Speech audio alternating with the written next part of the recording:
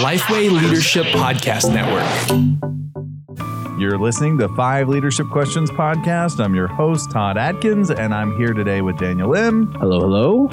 And Robbie Gallaty. Yes, sir. He We're has here. no intro. He has no intro. That's fine. That's fine. Let's see what Chris Swain does. I am in the house. Okay, that's good. Robbie? Robbie was just flexing. He was just like, he's like, This is my intro. this is my intro. I'm fine with the intro. He I'm was- just happy to be here again. I've been invited back. Apparently, your 5 questions weren't answered as well the first time. No. So they We'll give need him another shot. answer. Give him another go. They need to ask the same 5 questions again. Exactly. Well, what you should know about Robbie and about Chris is they host the Making Disciples podcast, which is, of course, part of the Lifeway Leadership Network. And, of course, you probably already listen. But just in case you don't, you definitely need to check them out. And we are going to be walking through our standard 5 questions with them today. So why don't we get started? Yeah. So the cool thing is, as we get started into the first, right before we get started into the first question, Robbie, you're everyone knows you as the senior pastor of Long Hollow, but also of Replicate, right? So talk to us a little bit about Replicate and Chris, your role with Replicate, just so that people have context Right. as to why you guys are doing a podcast called Making Disciples and just before we get into all this. Yeah, so Replicate is a ministry we started about 10 years ago, and really to serve the church in making disciples. We saw there were a lot of ministries out there to make disciples that were outside of the church, and we wanted to do something like through the church. Like what does discipleship look like in the local church, and not just theoretical discipleship or philosophical, but really what are practical steps we could take in the church. So we started that 10 years ago. When I moved to Long Hollow, we realized we needed a director, because at the time I kind of led the ministry, pastoring and leading the ministry. And so where do you go to find great quality staff members? You go to Lifeway. there you go. That's true. And Chris- I was sitting, Chris I was used to waiting, be I here. was You're thinking. right around the corner. Oh, yeah. Oh, yeah. So y'all remember Chris Swain. Chris Swain was... I do. Do you remember Chris? Yes. And I was, shocked. I was like, man, Robbie. He was a part of our is lunch a group. Great Vaguely leader. remember there was a Usually guy has named. great judgment. Wow. Good discernment. And I'm like, what gives? I don't understand. Well, I didn't know there was a lunch bunch. No. The lunch bunch. Well, I mean, you have a cafeteria there, or you had one. I'm not sure. Is there still one there now? Yeah. Yeah, Okay. but Cafe. that, So, but that back then it original was- group of lunch buddies, Right. I mean, that hasn't met in a long time. And so you could either go somewhere and it would take like an hour and a half, or you could just run downstairs and grab something. So we bit the bullet often and ran downstairs and grabbed something from the very wonderful Lifeway cafeteria. Which is no longer in existence. No. So when Robbie gave me a call and said, hey, you haven't met me yet. I'm your senior pastor. Are you interested in talking about Replicate? And so very, very short story, even shorter.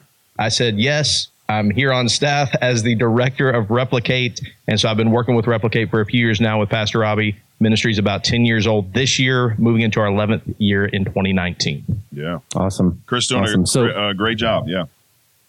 So in the show notes, we'll obviously have links to that and to the books that Robbie has written, the curriculum that you guys have put out as well as a part of Replicate Ministry. It's just been so encouraging to see the number of churches that are there's this resurgence in discipleship, and you guys are really leading the charge in that. So we're so happy that you guys are a part of the network. So let's get into our question. The first one is, who are you guys learning from? Who are we learning from? Pastor, you want to go first? You want me to go first? Why don't you go first? I am learning from a lot of people, but I'm very busy right now. So mostly I'm learning from Pastor, but that's too easy an answer. I don't want to throw him a bone on that. Hey, I'm learning from my pastor. I'm learning from my boss and Replicate. So we've been reading a ton of books lately, as every great leader does. And so Should. A leader's a learner. That's exactly right. And so Pastor gives me a new book every day. Hey, go read this, go read that. But Trevin Wax gave me a book suggestion not too long ago called The Coddling of the American Mind. And so even though these individuals are not teaching me or leading me personally, in reading that book, I've learned and gleaned a lot of great information from the authors, which I cannot recall the names of the authors because their names are so weird. It's a great book. One is like Haidt, H-A-I-D-T. Yeah. Haidt. Jonathan Haidt and Greg Lukinoff. Lukinoff. There you go. So these guys have done a lot of information. But looking at those people that we're trying to minister to, generally, millennials, maybe even younger than that next generation. And so just gleaning information from that book, not just for my personal, I've got kids coming up and how that's going to affect them and the culture, but also how we minister to people and how ministers today, because we minister to leaders through Replicate, how we can impact them where they're at. And so that's kind of a recent, I would say, leader that I have learned from afar by reading their book. Yeah, I would say I believe that a good leader is a learner. I've said this before, but the day you stop learning is the day you stop leading. And so we kind of have to be self-motivated in this. And so I read a lot of different books by a lot of different guys. The ones recently that have really impacted me are The Patient Ferment of the Early Church. And I don't know if you guys are familiar with that, Alan Kreider. Yeah. And Alan talks about, which is interesting, how the first church in the 1st and 2nd century grew. And surprisingly, it wasn't through open air preaching or big revivals or large crusades or helicopter events. Egg drops. No, they definitely weren't. Okay, just checking. It's a good way, good technique. To the helicopter. Nothing against it. No, not those. But they didn't even have a helicopter. But anyway, back then, which is going to be surprising, it actually grew through changed lives, right? Kind of an aha moment. And basically what they said was, and this is pretty interesting, within 100 years after the death of Jesus, Asia Minor, Turkey at that time, Asia Minor grew to somewhere around 60 to 70% Christian, where the whole country was impacted. Some people have been saying as high as 80%, and I know that sounds a lot, but let's just say 50% of the country was Christian within 100 years of the death of Christ. How did they do it? It was people living among lost people, moving in by lost people, living in the neighborhood, sharing and showing the gospel, not just with their lips, but with their life. And the greatest apologetic for Christianity was a changed life through discipleship. And obviously, you see where I'm going here, but through discipleship. But then 100 years later, here's what's fascinating. By the time Constantine comes into power and the church goes from being Catholic, little c, to Roman Catholic, BC, big C, they actually reverted back to 10% Christian. What happened? The church became institutionalized and domesticated. It went from being a movement of people to being a monument you go to. And man, I've just been so challenged by that. Like, have we done something similar in the church today by really stripping people of their God-given ability to be equipped as saints for the work of ministry? And have we, in a sense, taken all the ministry on ourselves as leaders and executed the ministry ourselves? So that's one. Another one I'm reading, which is really good, is called The Disappearing Church. This is a really good one. And basically just talking about how we are, in a sense, at a day and age where the church is disappearing right before our eyes. And we know the statistics, we read them. But discipleship is the answer to combat the disappearing church. Right. And what he's saying is, and we would agree with this, obviously we have a whole podcast on this, but his answer is the way to address casual consumer Christianity, which for those listening, you may have some of those people in your churches, right? Is it fair to say that? Perhaps. Maybe. Yeah, Maybe. We all do, right? We all have these people. But here's what they're saying. It's moving people beyond, watch this, showing them what they're saved from and really teaching them what they're saved for. And that's a big difference. Dan, you write about this a lot. I mean, I'm preaching to the choir here, but you know this as well. It's not rocket science. It's not a silver bullet. It's just simple. Ding. Yeah, hello, shameless plug for you. Right, that was a helpful plug. But anyway, you know what I'm talking about. It's just a simple process of discipleship. That's right. So, Robbie, on that note, I really like how you talked about the whole idea of going from being the monument to a movement. And it's really interesting to see the ministries that you are a part of, right? So you are leading a mega church in the greater, Middle Tennessee and up a little bit north of Nashville. So you're leading that on the one hand, but you're also leading this charge for D groups, for smaller intentional discipleship environments. And when you look at recently, I was listening to I'm almost done Francis Chan's new book, the Letters to the Church, and he talks about this idea of the Chinese underground church, how when the government recently has laxed on their, I guess, the way that they're pushing down the church. And a lot of underground churches have actually come above ground and they've built buildings, how a lot of them have they've lost their movemental energy and they move more toward becoming monuments. So Robbie, how do you hold those two in tension? You're leading this mega church, but you're also leading this charge. So this quote unquote monument, but you're also leading this charge, this movemental charge. What are you doing on the megachurch side to bring that to be more movemental?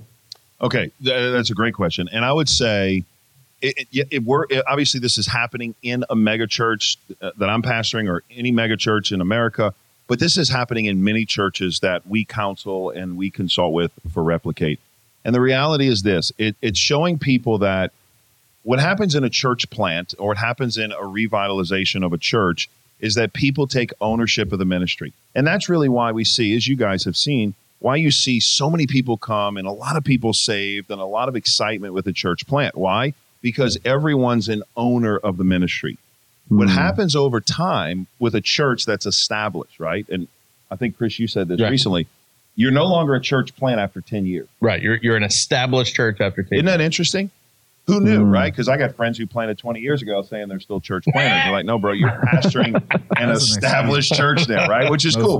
But here's the thing. What happens is you move from a mission to a movement to a monument. Okay, so how do you move back to that missional mindset? And here's what I've realized. When you show people that we not only want you to do ministry, but we expect you to be involved in the work of the ministry here, it really decentralizes the power from being a top-down approach. And here's the first thing. People ask me, what do I have to do? I'm listening today. I want to create a discipleship-minded church. I want to move our staff from being executors of the ministry to equipping others. First thing you have to do, Daniel, I think, is the pastor leader has to repent for not making disciples for years. Wow. Yeah. Because the reality is, and I'm not trying to be cute and I'm not trying to be overbearing, but the reality is you have to repent as a leader for not making Jesus's final words your first word.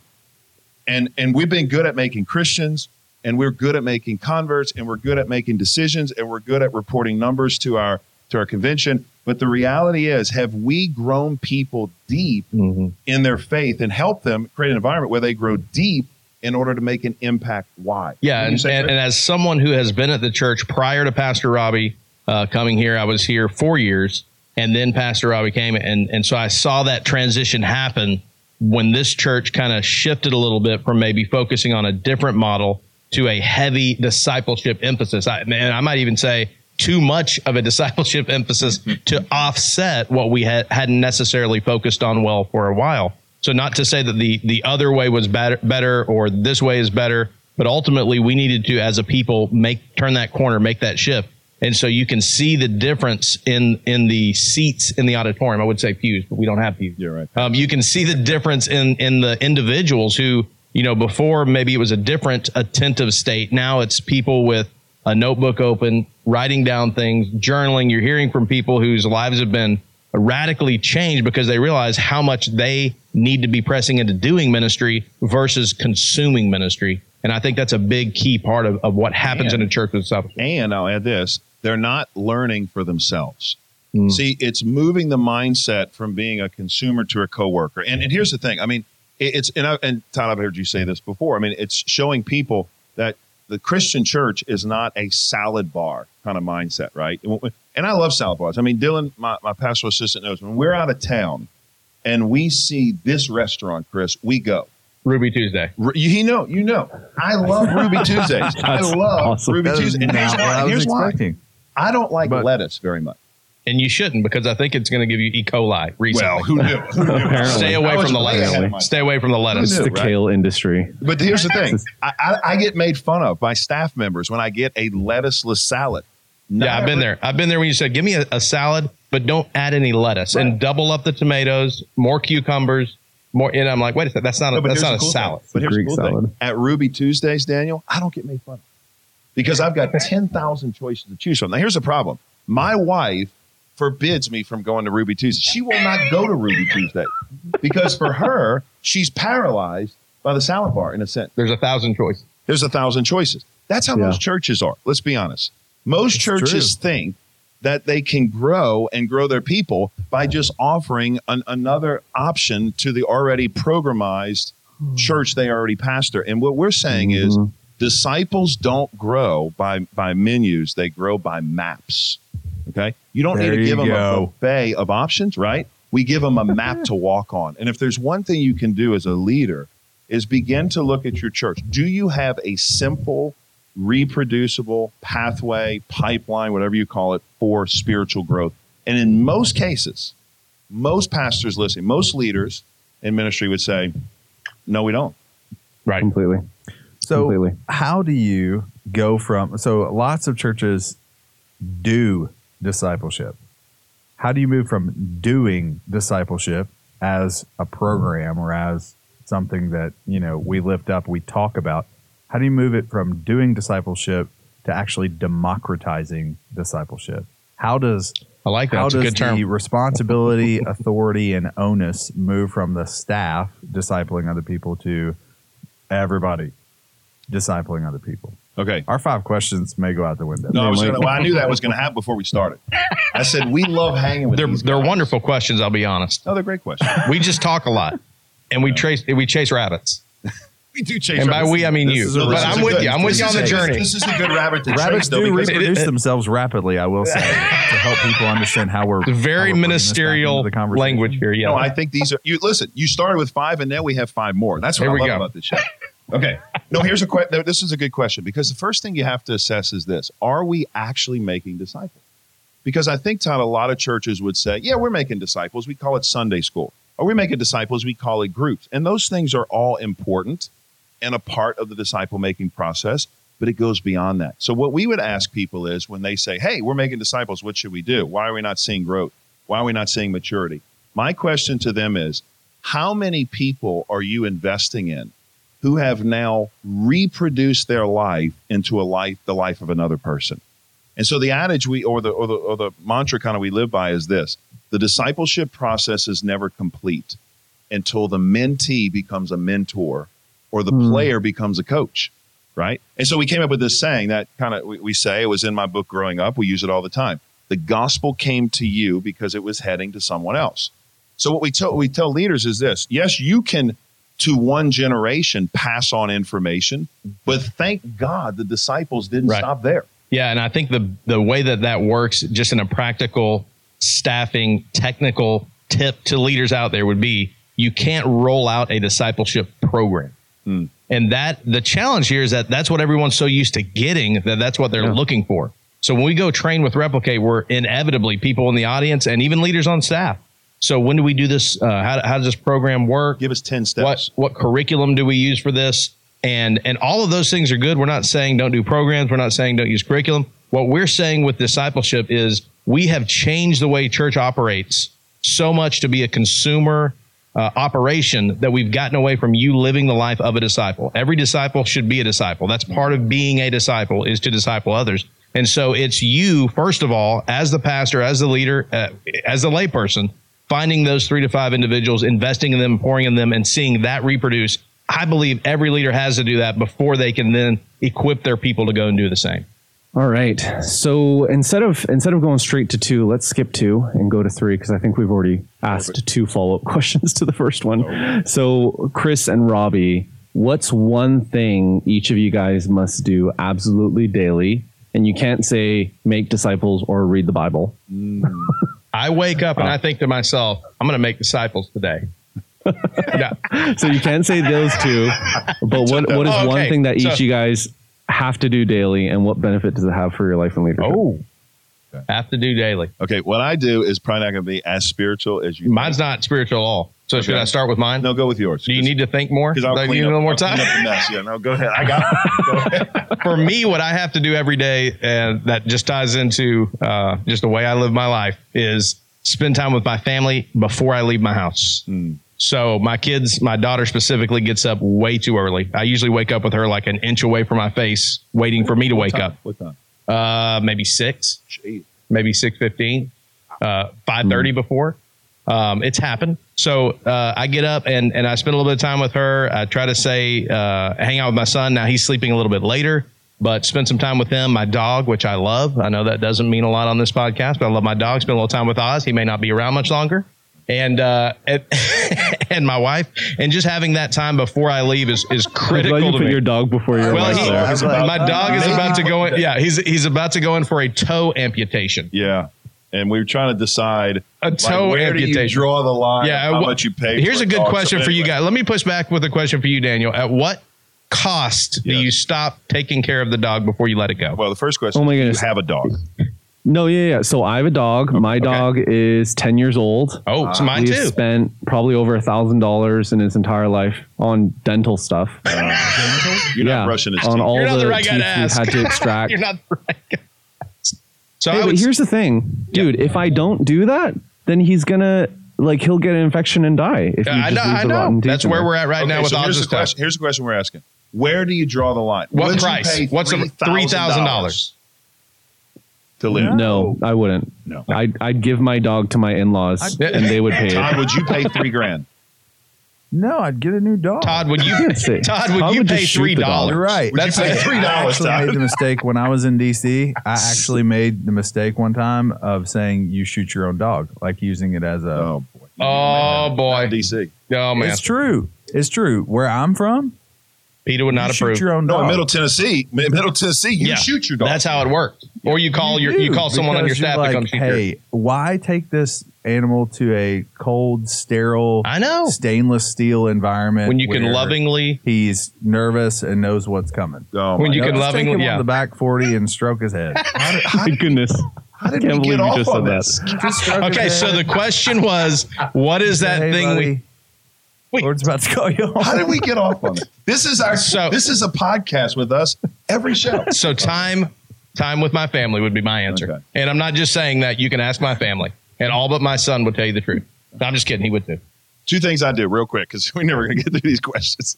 Two things I do. I have to We work should out probably cut every that day. part out. And well, we're have to is probably not the operative You word, choose but I to. choose to work out every day. Yeah, I think it's And I've realized when I work out early in the morning, it sets the tone for my attitude the rest of the day. I mean, who wouldn't, right? Slamming weights around, picking up heavy weights, trying to stay in shape. That's the first thing. The second thing I do, I have to do every day, and this is not by choice, but this is by necessity. I have some animals, and you guys are familiar with this, but I have some animals on a farm-like place where I live. I got 6 acres, and I have to feed the animals every day, Don't you- which I love to do. Don't you have sons for that? Well, I do, but here's the thing. When I go down to the animals, It's for you. it was relaxing. Okay. Yeah. My son Rig, like the second week, Daniel, we're down there and he's like, Daddy, he's like the second week we had the animals. He's like, Dad, I got an idea. He said, if we fill these bowls up with twice the food, we only have to come every other day. He's I a said- very smart son. I said, that's a pretty smart son. I said, but son, you don't understand. Daddy wants to come down here. Oh, there you go. Like that's the point. Yeah. I need to come down here because the animals don't talk back. They don't send negative emails. They don't complain. That's a They're good not point. like cranky choir members or demon deacons. If you had those things, which we don't. We don't. but if you We don't had here at them, Long you Hollow. had them. So anyway, I just would say to leaders, you have to have an outlet, right? Like some kind of outlet for recovering. That's good. That's good. Hey, so Robbie, you talked about working out every day.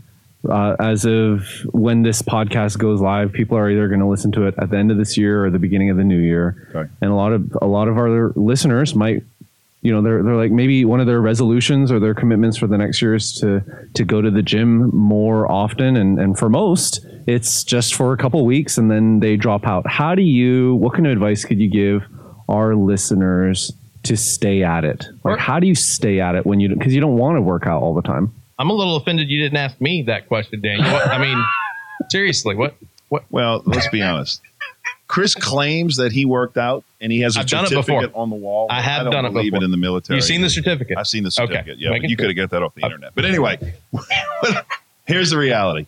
It's the same principle. I'm glad you asked that because it is the same principle with discipleship, right? Like the reason people don't stick with long-term discipling relationships is because there's no accountability and there's no intentionality. Like, okay, so I used to work at a gym. I don't know if you guys knew this. When I was in Mobile, Alabama, I got a job at Powerhouse Gym, and this is a true story. Was this a Christian gym? No, it was not. I was not even a Christian. back Okay. then. I was a consultant. I became the sales manager, and I would sell memberships. And the reality is, I knew that if I could get these people in shape, then they would be like walking billboards for more business for me, right? So when they would sign up for me, I would ask them a couple questions. I would say, number one, what are your goals? They would say, lose weight. I would say, it's too general. Give me a technical goal. Give me something more specific. All right, I want to lose some weight. I want to lose 20 pounds. Okay, still too specific. By when? Okay, I want to lose some weight by 3 months. And then we would develop a plan, right? I give them a plan for the next 3 months, and then I would say, if you fail to plan, you can plan to fail. Okay, so you have to have a plan.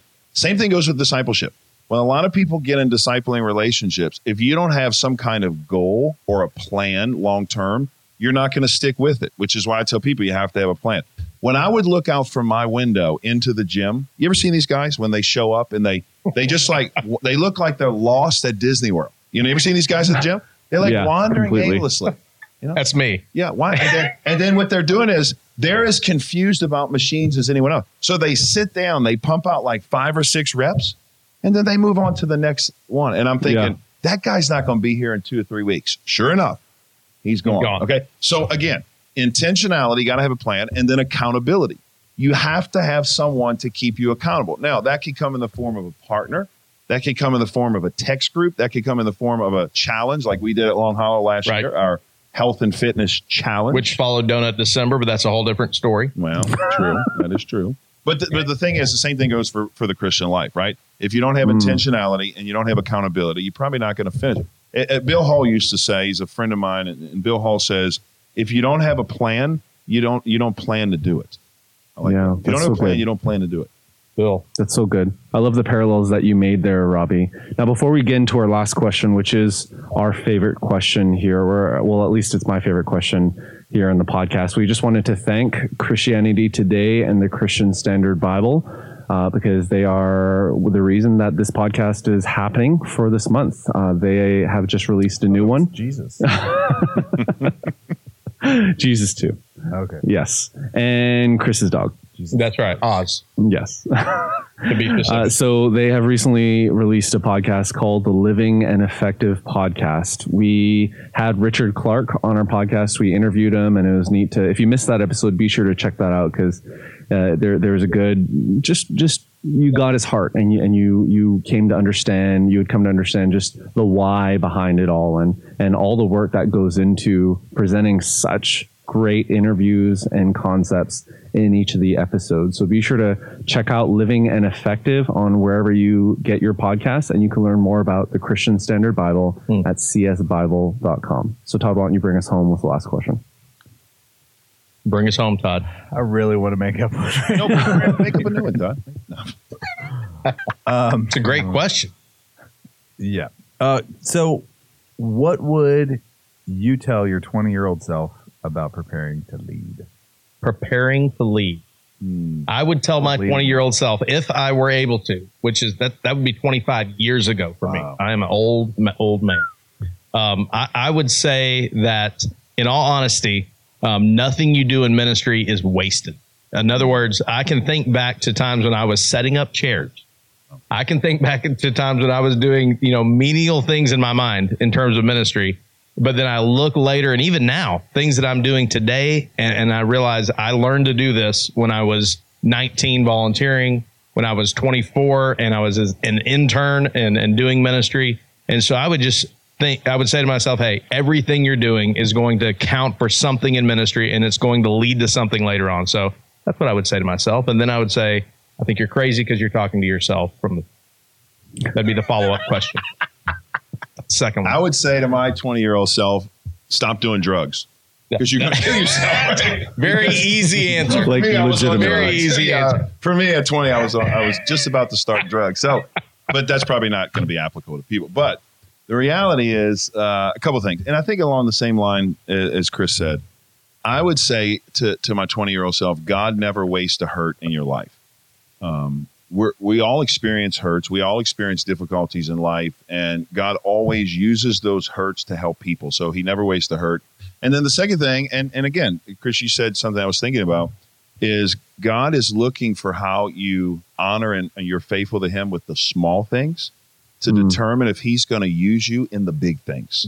Don't try to strive for a platform or an opportunity or a speaking event or a larger context. But I think that's natural human nature. The reality is you be faithful where you are. You bloom where you're planted. In a sense, you tend the vineyard God has for you. And if he sees that you're faithful with little, then he's going to give you opportunities with much. I heard years ago a pastor, he was speaking to a bunch of seminary students. I think his name was Brown. He was speaking to a bunch of seminary students, and he said to them, you're going to be tempted to want to pastor a larger church than what you're already pastoring or will pastor one day. He said, but when you stand before the Lord Jesus Christ, you're going to realize that you have had enough. And I thought, wow. God has given us a ministry to pastor and lead and an opportunity of a ministry to lead or a business to lead. And at the end of the day, we need to be faithful where we are. That's so good. That's so good. There are two guests that we've had on previous episodes, one of them being Annie F. Downs and the other one being Christine Kane. How many times has Christine been? 3 times? No. 2. 4? Oh, is it 4? Wow. Okay. No, I think no, I don't know who. Carrie Duoff probably holds the record. Yeah. It's at least 3 that Christine. 3. So you got to be on again, Pastor. Well, I thought 2 was special, but apparently not. Keep going. It is, but. So my wife yesterday, at the time of this recording, yesterday she texts me and she's like, okay, you need to listen to this podcast where Annie F. Downs interviews Christine Kane starting at 45 minutes. And all of our listeners, please, if you lead in any manner, shape, or form, go download that episode. We'll put in the show notes and start listening from 45 minutes. Christine goes, like, I literally on my drive home rewound those 15 minutes over and over and over again. And this is what she said, and it goes along, Robbie, with what you were talking about. She was like, hey, olives are cheap. Olive oil is expensive. The reason olive oil is expensive is because it's been pressed. It's gone through that process of being pressed, of being shaped, and that's what's created the value. And that reminds me of James 1, right, where the testing of your faith produces perseverance, and perseverance must finish its work, right? So it's this idea of, yes, we need to be faithful, but the trials, we need to welcome them. We need to accept them. I mean, what is it? Think about, what does it mean if you never get trials? Yeah. Right? Does that mean the enemy is on your side? That he's like, well, there's that person's safe. We don't need to do anything against them. So it's let me add one thing, Gail. This is so apropos to what I'm reading. Reading a book now about the Exodus motif all through Scripture, and basically what this guy was saying, which is so interesting, that Moses experienced 2 smaller exoduses, if you will, before God used him with the big exodus. So he had to go, think about this. As a baby, he made an exodus from his mother into the Egyptian world. So he, in a sense, sailed on a boat, an ark. The only time the word ark is used is in Noah's account. So he sails on an ark. He makes an exodus across water. Sounds familiar? Then the second exodus he makes is when he leaves the palace of Pharaoh, when he kills a man, and he makes an exodus into the wilderness on the backside of a desert. God watches another 40 years. And after 80 years of saying, you know what? I think I can use this guy. Then he raises him up to stand on the platform to take 2 million people on the real Exodus. And I just think it's a great principle for us. God uses everything in our life. Like I said earlier, he never wastes a hurt, and he uses our suffering as a platform to preach the gospel. Good. So good. Well, guys, thank you so much for spending time with us today. Please, our listeners, please go listen to Making Disciples. They will share practical, helpful discipleship tools and insight in every single episode. I think one of the things that we often think about when we hear something like discipleship is, oh, I've heard it all before. Mm-hmm. And obviously, if you've made it to this portion of the podcast, you know you haven't heard it all before, because we walked through several different things that I think that were very practical and insightful for us as a church. Yeah, that's so good. So good. And Robbie and Chris, we're so glad that you're a part of the Lifeway Leadership Podcast Network. One of the things that we do on every episode to end it is to talk about another one. Just call me T. No, I didn't. Should I? I don't know. I'm going to start calling you T. Always doing every episode T. I was stumbling over my words. All right. Oh my God. But this other podcast on our network has a T that ends it, and that's the EST podcast. Oh. There we go. Very good. Segue. Transition smooth. Nice comment. So Sam Rayner, Micah Fries, Josh King. See what I did there? That was good. Good. I think all of our listeners can get a quick glimpse as to what goes on before and after the podcast. Oh my That's true. God. The amount of fun that we all have together. Oh my God. Yes. All right. So be sure to check out the EST podcast because they talk about, Chris mentioned it earlier, this idea of the established church and the issues that they run through. And it's cool to see the broad topics that they will cover. So be sure to look up EST Church on your favorite podcasting app and subscribe today. Thanks again for being on the podcast with us, guys. Thanks, guys. Appreciate you inviting us.